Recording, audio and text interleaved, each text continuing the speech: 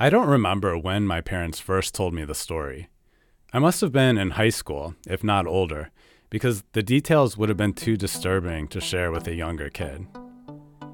In February 1970, a friend of theirs, 22-year-old Bill Sproat, had been brutally murdered in his apartment just off the campus of Ohio State University in Columbus.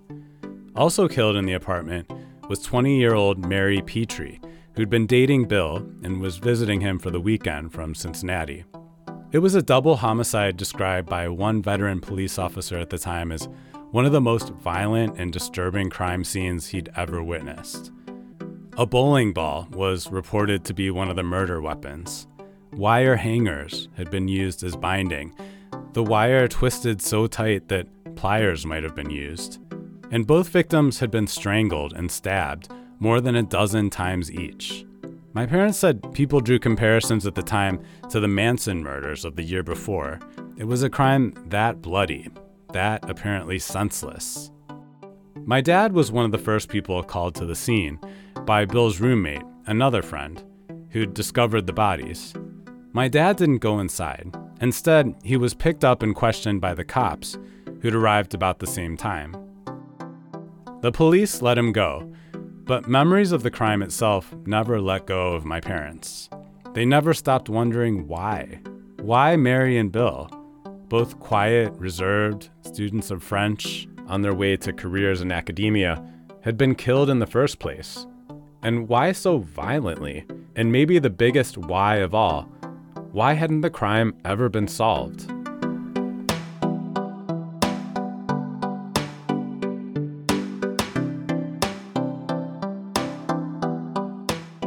Once I decided to start looking into the murders myself, 50 years later, those remained compelling questions. What I didn't expect was all the other issues that would come up too, about ownership of DNA evidence, and whether just police or also victims' families should have a say in how and when it's tested, and the mechanics of what it takes to get a cold case reinvestigated, in an age when police departments are having trouble just filling open positions, let alone expanding, amid an ever-growing backlog of unsolved crimes. This podcast will explore all of that. But let's start with how it all started for me, with my parents' memories. The story starts just after high school for my mom. It was 1970, and my mom, Holly, was an undergraduate student at The Ohio State University in Columbus. She was a year or two into dating my dad, Philip, who studied at another state school, the University of Akron, about 2 hours away. On Friday, February 27th that year, my dad drove down to spend the weekend with my mom, as he often did. It was a pretty typical late winter day in Ohio. Gray, windy, about 35 or 40 degrees. I recorded them talking about it during a long road trip when we'd have few distractions. That's why you hear the sound of the highway in the background. What happened from there? Well, yeah, where this breaks down is it was any other Friday night until, it wasn't. Right, Philip? I mean, yeah. We must have had something to eat. I must eat. It seemed like you were cooking something out in the kitchen. I don't remember going out. We didn't cook. Well, Leslie did. Leslie and Nancy, maybe they loved green beans. So there were often green beans cooking. My mom lived on East 13th Street in Columbus, in what was then and still is a student neighborhood. Leslie and Nancy were two of her roommates, and she had two others, all women. Eventually, just a week after this story took place, the landlord would kick my mom and her roommates out because he kept seeing, quote, yellow marijuana smoke wafting from the windows, which my mom says was a gross exaggeration, for the record.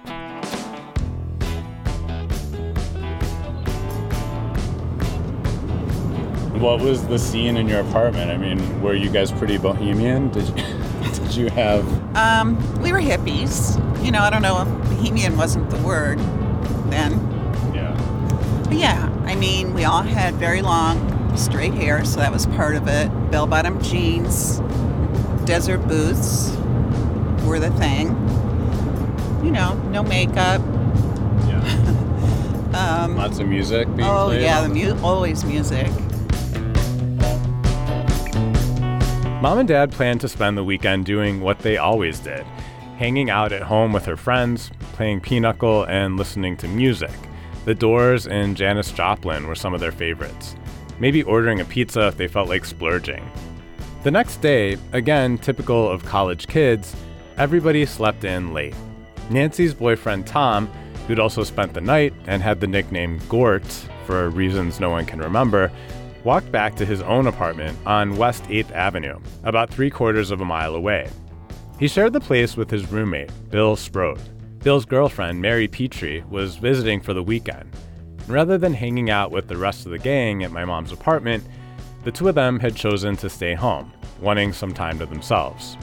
At about 12:30 p.m. on Saturday, the phone in my mom's apartment rang. It was Gort. But instead of wanting to talk to Nancy, he immediately asked for my dad. And he said, I need to talk to Philip. Like, he just called and immediately said that? Yeah. Did she seem upset? Well, it was unusual. I don't think he told her anything. No, it was unusual though, and it became clear almost immediately because Gort's first sentence to you. Yeah, there's dead people here or something along those lines. Dead bodies, yeah. And of course, that freaked me out. I just said, well, he wanted me to come over, and so I'll be right over, and I walked or ran over, probably ran, I guess. The four of us, I remember huddling and hugging and crying, trying to imagine, but not wanting to, what happened. It took my dad 10 or 15 minutes tops to get to Gort's apartment. By the time he arrived, the house was a crime scene. When I got there, the police were already there, and it was roped off with those yellow tape things. And I walked through the tapes, and the cops immediately grabbed me and put me in the car, the police car, wanted to know, what I was doing. And I told them he called, and I was just coming over. My dad's memories get a little hazy from there. Not surprising, given that in the space of less than half an hour, he'd gone from spending a normal Saturday morning with his girlfriend to having a bunch of cops treating him with suspicion in a double murder. Because that's what it was, a double murder. Gort had come home to find both Bill and Mary brutally killed, bound, stabbed, and bludgeoned to death in a scene so horrific that Gort would tell one reporter he'd initially thought he'd seen 3 bodies, not just 2.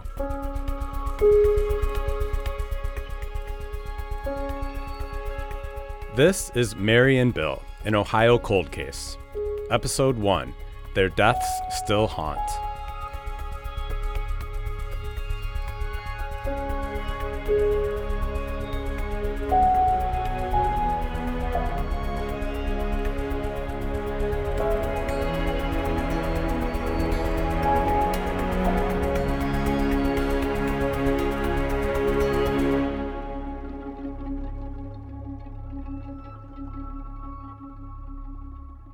Eventually, the cops let my dad go. It wasn't until the next day, when the newspapers came out, that my parents found out the awful details. Mary and Bill had both been stabbed more than a dozen times. Bill's hands and feet had been bound with coat hangers, twisted so tight the police thought the killer may have used pliers. And Mary's head had been bashed in. Police believe it was with a bowling ball found lying near her body. It was horrifying beyond anything that any of us had ever experienced or knew of. Nobody knew who did it or motivation or anything. There was no motivation because nothing had been stolen, nothing, So that's part of what made it so terrifying, I guess, the randomness of it. No motivation.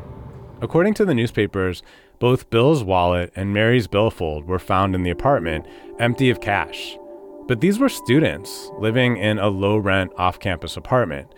So the likelihood that the killer got much, if any, cash, or that burglary was the primary motive is pretty slim.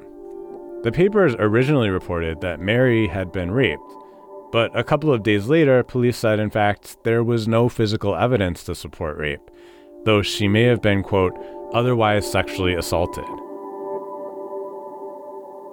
It was all so awful, so gruesome, so senseless, my parents said, that there were rumors on campus it might have been a cult killing, maybe a copycat of the infamous Manson murders that had happened the year before. 5 persons, including actress Sharon Tate, were found dead at the home of Miss Tate. Or that the killer had been having a bad trip on some sort of hallucinogenic drug like LSD, which was popular at the time. With LSD, the user believes he is discovering inner truth, that he is making a pilgrimage to the soul. But if it were a random drug or cult killing, there was one piece that didn't fit, the paper said. There were no signs of struggle in the apartment, no sign of forced entry, no scattered papers or knocked over furniture. That, combined with the overkill, the fact that they'd been hurt so many times in so many different ways, could point to someone who knew Mary or Bill or both. A crime of passion, by someone intimate with either or both of them, someone they trusted enough to let inside. No one knew of any enemies that either Mary or Bill had, nor anyone that would have wanted to hurt them. Friends described them both as quiet, serious students, straight-laced, a little introverted, which is why they weren't hanging out with my mom and dad and the rest of the gang that Friday night. One of the main things that drew them together was their love of French language and culture. Bill was a graduate student in French at Ohio State, and Mary was an undergrad majoring in French at the College of Mount St. Joseph in Cincinnati. As far as anyone knew, they weren't into drugs, weren't into gambling, nothing that would have singled them out as potential victims. Basically, the newspaper said the cops had no good suspects. One of the more peculiar details from the murders jogged what had once been an innocent memory for my mom. One night, the previous fall, she and Nancy had gone over to Bill and Gort's for dinner. So I remember sitting in the living room and laughing about the bowling ball with the umbrellas in it. The bowling ball that police believe was later used as a murder weapon. The guys were using it as an umbrella holder, with umbrellas stuck in the finger holes. An innocent conversation piece, quirky and unexpected. No one could have guessed it would have been used for something so horrible. Yeah, what a clever idea that was. You know, there were 2 umbrellas. As I recall, 2 guys lived there. So that makes sense. From there, everything changed and everything stayed the same. My mom and her roommates finished out the term at Ohio State. Their landlord kicked them out of the apartment for that alleged yellow marijuana smoke the weekend after the murders. And my mom says now the change of setting probably helped them cope. But they still cried together sometimes about what had happened to their friend Bill and his girlfriend. And the nightmares, the sense of random danger being around the corner, that kept up for weeks or even months. My dad returned to Akron, where he experienced one echo of that awful weekend his first day back in class. And I was in the class, and these 2 policemen came into the room and interrupted the class. Told the teacher they wanted to speak to Philip Glanville. so they got me and pulled me out of the class, put me in the cruiser and took me down to the station and asked me the same kind of questions they'd asked me before, and they also fingerprinted me. He says it didn't feel good being under suspicion, but he'd never even been inside Bill's apartment. He figured if police were using fingerprints as evidence, he wasn't too worried about remaining a suspect for long. And in fact, he never heard another word from the Columbus police. They never contacted him again, not even to tell him he was cleared. And my dad never reached out thinking he'd leave well enough alone. As for Gort, Bill's roommate, he moved in with Nancy and my mom before they changed apartments. But he only stayed a few days, and he wasn't long for Columbus either. He was so haunted by what had happened and what he'd seen, he told my mom and her roommates that he had to start over. He ended up transferring to a different graduate school in Florida. Nancy finished out the term at Ohio State, but followed him that summer. The 2 of them eventually got married, and Nancy came to my mom and dad's wedding the summer of 1970. But they and my parents fell out of touch eventually, as young people do. And that, as far as my parents were concerned, was just about the end of the story. Apart from the initial coverage in the newspapers, they never heard anything more about the investigation. They didn't know whether the crime had ever been solved or if anyone had ever been arrested.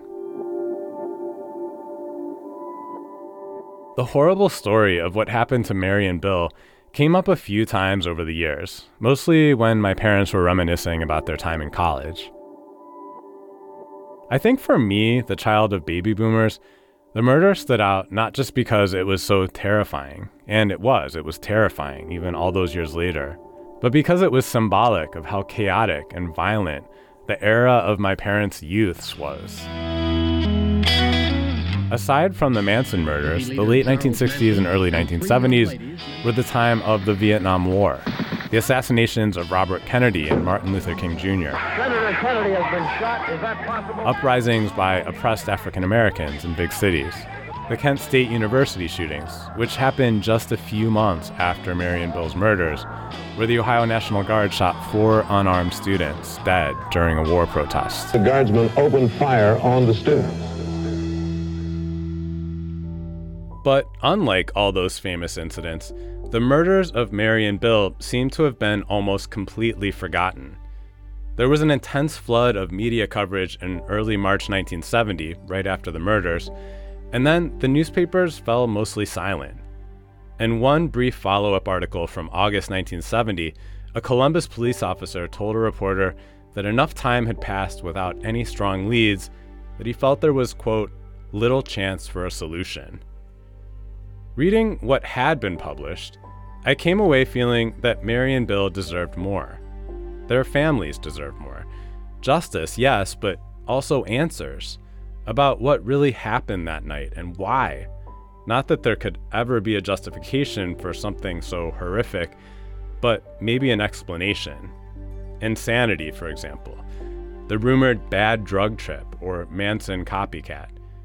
And I wanted this young couple who'd had their lives ripped away from them to be remembered, not just as murder victims, as dead bodies carried out of a house on a gray February afternoon, but as people.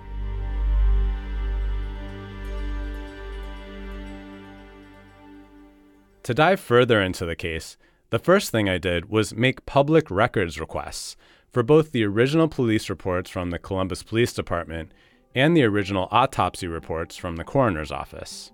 I buckled in to wait weeks for that paperwork to come back to me. You know, government bureaucracy and red tape and all that. I was surprised by the swiftness and, well, eagerness of the response. Detective Dana A. Kroom from the Columbus Police Homicide Unit emailed me back within days. He said that he and his boss, Sergeant Terry McConnell, would be in Cleveland the next day on another matter, and that they could meet me to give me a copy of the original police report if I liked. That struck me as odd. What cop wants to deliver a police report in person? But I agreed, thinking this could also be a chance to request to interview them on the record about the case. The next afternoon, we met up at a coffee shop, and to my surprise, instead of me asking them questions about the case, Detective Kroom pulled out a notepad and started asking me what I knew. What had my mom and dad told me about the murders over the years? Why was I so interested? Then they asked to talk to my parents, right then. I was kind of taken aback, to be honest, and I said no. I didn't want to just show up on my parents' doorstep with a couple of police officers without giving them any sort of notice. I said I will ask them to call to set up another time to talk to you, though, and the cops reluctantly agreed. At this point, I didn't have much reason to believe they'd talk to me on the record about the case, but I asked anyway. They said no, they would not comment on an open case, and we parted, but not before Detective Kroom handed over a printed copy of the original police report. My consolation prize, I guess. And they told me that although the case had never been closed, as a result of my inquiry, they were actively investigating it again. Maybe I'd watched too many Alfred Hitchcock movies as a kid, but the whole thing felt like a scene from North by Northwest or The Wrong Man. Like I and my family were suddenly and wrongfully under suspicion. Worst of all, I felt like I was the one responsible for dragging my parents into something that was going to be deeply unpleasant for them. I got in my car and skimmed through the report. 2 reports, actually, one each for Mary and Bill. I was surprised by how brief they were, just a couple of paragraphs each, no longer than what I filed the last time I got in a car accident. But pretty quickly, I realized why the cops had probably acted the way they did. As brief as the reports were, there were 2 people mentioned by name besides Mary and Bill themselves. One was Tom McGuigan, Bill's roommate, Gort, who'd discovered their bodies. The second was my dad.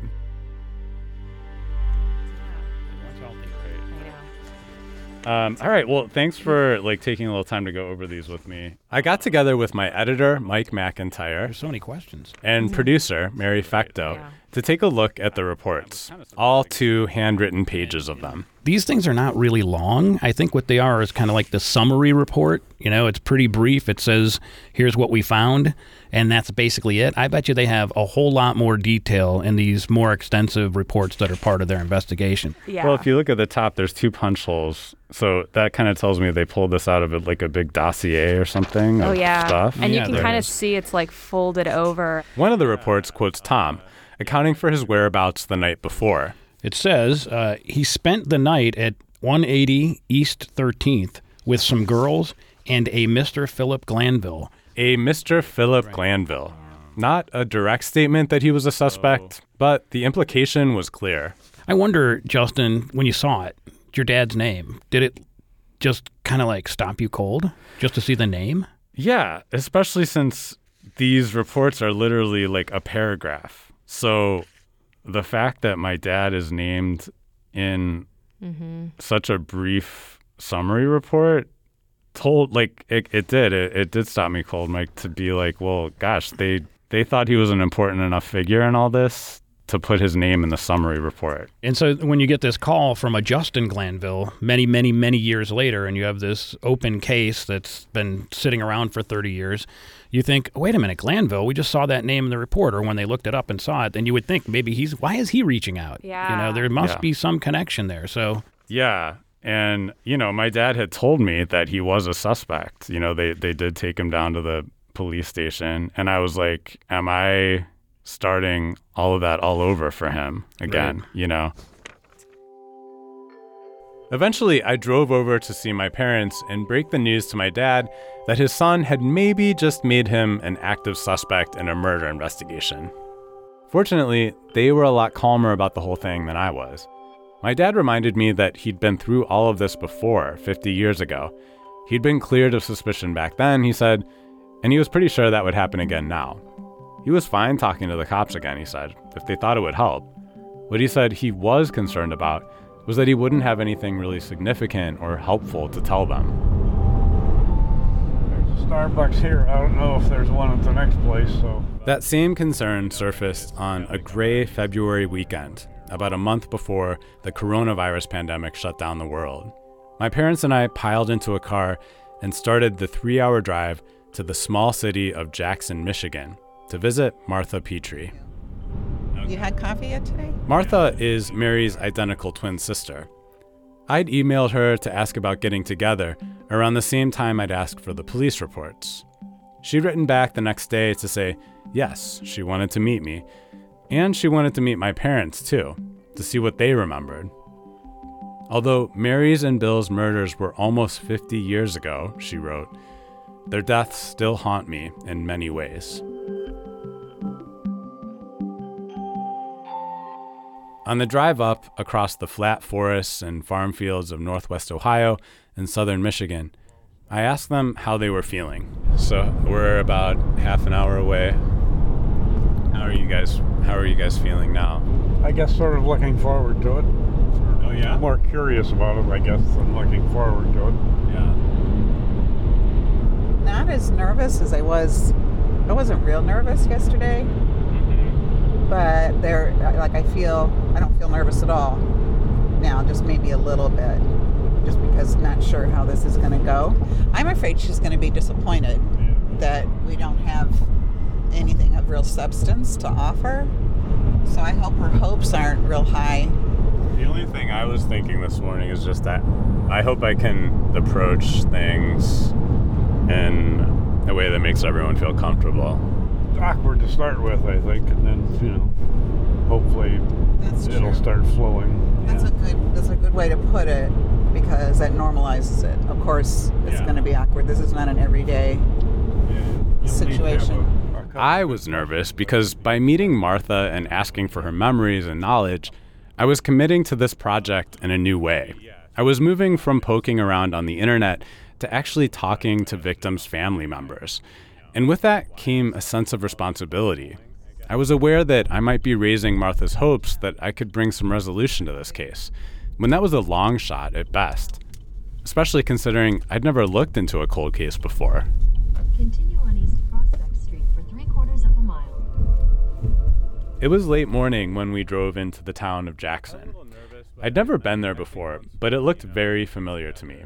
A homey Eastern Great Lakes mix of Victorian houses, old storefront buildings, and fast food places. Martha's block looked like it may be dated from the 1920s or 30s. Tidy tree lawns, brick front walks, flower pots on front stoops. My parents and I knocked on the front door. Hi, it's good to see you. And Martha invited us in. My first impression was one of energy. She was on the shorter side, maybe 5'2", with short hair and crinkly eyes that were no stranger to laughter, and maybe tears too. She started showing my parents and me framed photographs on her wall of family members. This is Eamon. Eamon is my son. They live in Brooklyn, New York. The conversation felt both warm and, a little awkward, as we predicted. It seemed like everyone was wondering what this visit was going to be like, as eager to start the real talk as we were to put it off. But eventually, we did get around to sitting down at Martha's dining room table. We started out talking about what we all wanted from having this conversation, opening up this old trauma. Martha said for her, it wasn't so much about bringing someone to justice, especially since 50 years later, the person who did it could very well be dead. It was about getting answers, she said. Because I don't like that shadow. Why was this person willing to hurt these other people? So I don't care whether that person ends up in jail or whatever. I would just like that to be resolved. Does that make sense? I would just like closure. Yeah. I don't want, it's not like I'm judgmental or punishing. I would just like that to be solved. I think that's what everybody wants. Right? On the way up. It felt good to know we were all starting from the same goal. From there, we moved on. Martha started by sharing some stories about growing up with Mary as identical twins. Like how at their last Christmas dinner together in 1969, the two of them happened to be at a place in their lives when their hair and weight and taste in clothing were especially similar. And at that Christmas dinner, which was our last Christmas dinner together, we said that if my father or my mother or anybody called us by the wrong name, we would just pretend to be the other twin. Why not? So I talked all about France. I talked about Bill. In reality, though, Martha said she and Mary could not have been more different. All of my life, I had tried to be different than Mary. So bright, so brilliant, so intellectual, so French-focused, so directive. And so I was the liberal rebel. So Mary, I'm working in a shoe factory during the summer, and Mary's getting awards for being the best international student at the Sorbonne. It made you a better person Oh, somehow it in just that shoe factory. Martha's talking about the summer of 1968, when Mary, as a rising college sophomore, spent the summer studying in France. When Mary was a sophomore in college, the chair of the French department, his wife, and they are having twins. So Dr. Tom takes a 6 weeks leave of absence. And who is the person who's taking over all of his classes? Mary. The following year, as a college junior, Mary spent a whole semester in France. In college, you might have thought what your pathway was. Even you, Justin, might have thought your pathway was. Mary did not have a doubt in the world about her pathway. She was going to marry Bill. She was going to teach at one of the Catholic high schools. She was going to teach secondary education until both of them could go over to France and live their lives. Boom. Eventually, we settled into talking about the murders. Martha said she felt strongly that the murderer was not a stranger to Bill and Mary because of the brutal nature of their murders. Why would someone unknown to them take the time to do all those awful things? And she also believed there may have been more than one perpetrator. I want to walk in and I perpetrate a murder and I have to keep you away from Nancy because I'm going to do it to both of you. And how do we do that? How do we do that? Because there are two other people in the room. I mean, how does somebody from off the street come in, hanger you to a chair, rape my sister, murder you, murder her? They say there's no signs of struggle there. And no signs of anything lost, no signs of burglary, no signs of anything. There is the murderous mind, right? There is the serial killer who can plan all of this. But there is also this sense for me of somebody who knows these people. Because the brutal murder. Does that make sense? Does that make sense? Martha asked us that question again and again.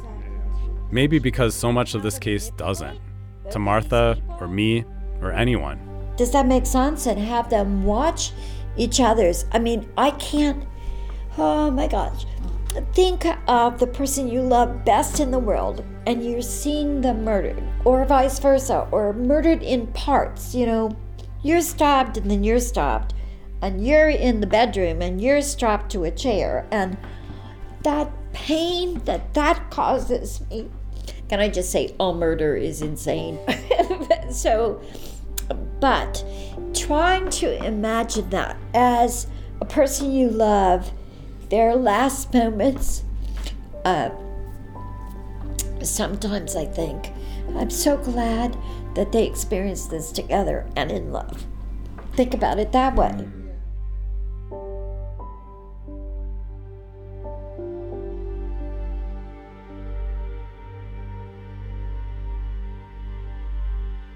I asked Martha if she'd heard about the police ever getting close to making an arrest in the case. She said no, though she did hear at one point that a prison escapee was under investigation.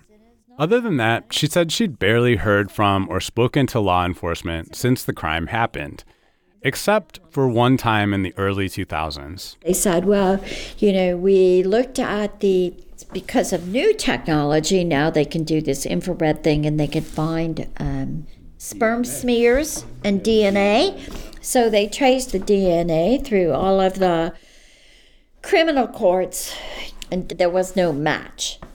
There was no match of somebody who was previously or currently incarcerated who had this DNA match. It was encouraging to hear that there was DNA evidence in the case, though.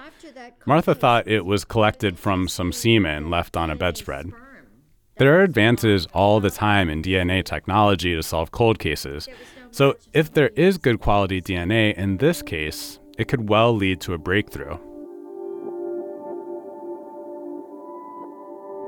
Martha said after the murders, everyone suffered, of course. But Bill's parents, who stayed in touch with the Petry family for a while, felt a very specific layer of torment.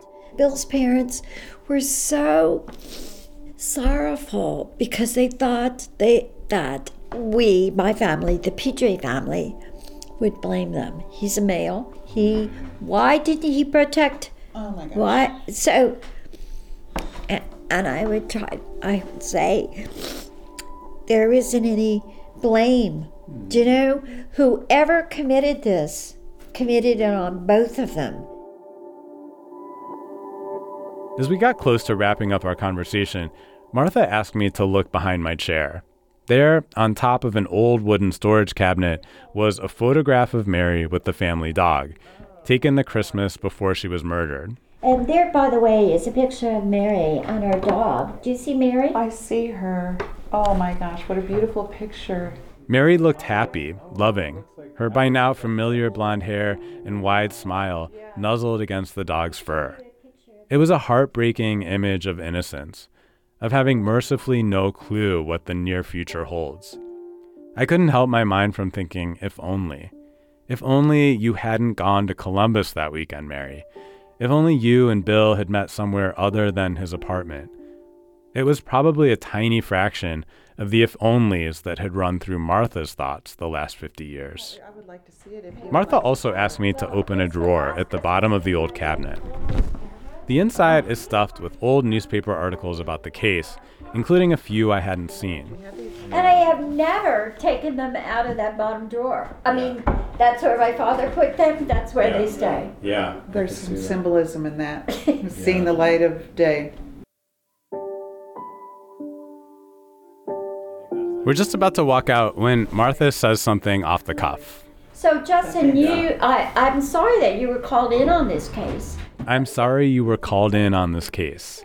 Martha said it with a lighthearted tone, but I felt she was also explicitly giving me that responsibility I half feared, half wanted when I first contacted her. To do right by her sister and by Bill. Okay. All right. Have fun with your students. Yes. Thank you. I will. Yes. I will. Okay. All right. Okay, bye. You want to take a little walk, or you want to get going? Maybe on the way home we could stop. We can take a walk when we're charging. As my parents and I drove away, we rehashed some of what we heard. For me, the most valuable parts of the conversation were learning more about Mary as a person and confirming that her twin sister, the person who was probably closest to her in the world, aside from Bill, wanted new attention on the case. She wanted it because it could lead to, in her words, answers and closure. So she wouldn't have to wonder anymore why and how and who.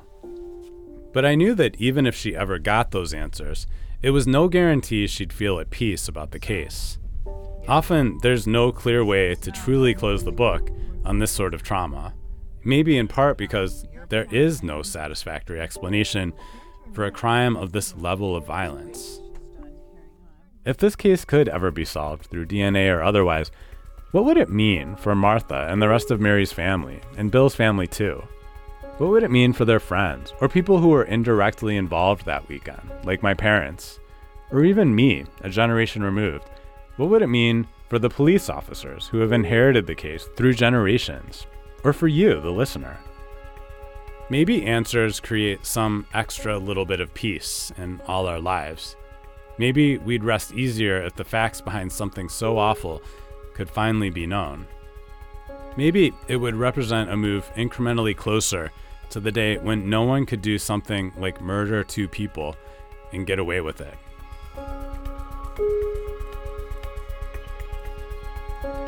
Next time on Mary and Bill, an Ohio cold case, I talked to Bill's sister about her memories of the crime and the investigation. My family didn't have the money to hire, lawyers out there and private investigators. And it was just you trusted the police department to take care of everything. And I toured the Columbus apartment where the murders occurred. At some point, and I don't know when the timing of this, there was a fireplace here, which you can see behind this wall.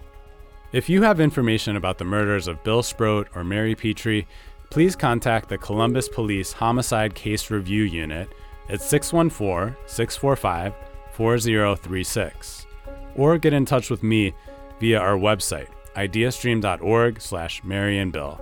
Mary and Bill, an Ohio cold case, is an IdeaStream public media podcast in partnership with the Ohio Newsroom. It's reported and written by me, Justin Glanville, with production and sound design by John Nungesser and Mary Fecto. Mike McIntyre and Natalie Pillsbury are our editors. Our digital team is Annie Wu and Ryan Lowe, with graphic design and art by Lauren Green. Music is by Beyonce. Marketing by Matt Ehrman, Pat Miller, Matt Crow, and Anna Garvin, with support from Evergreen Podcasts. Thanks to Marlene Harris-Taylor, Mark Rosenberger, and Claire Roth. For photos, a timeline of this case, and a document library, visit our website at ideastream.org/MaryandBill.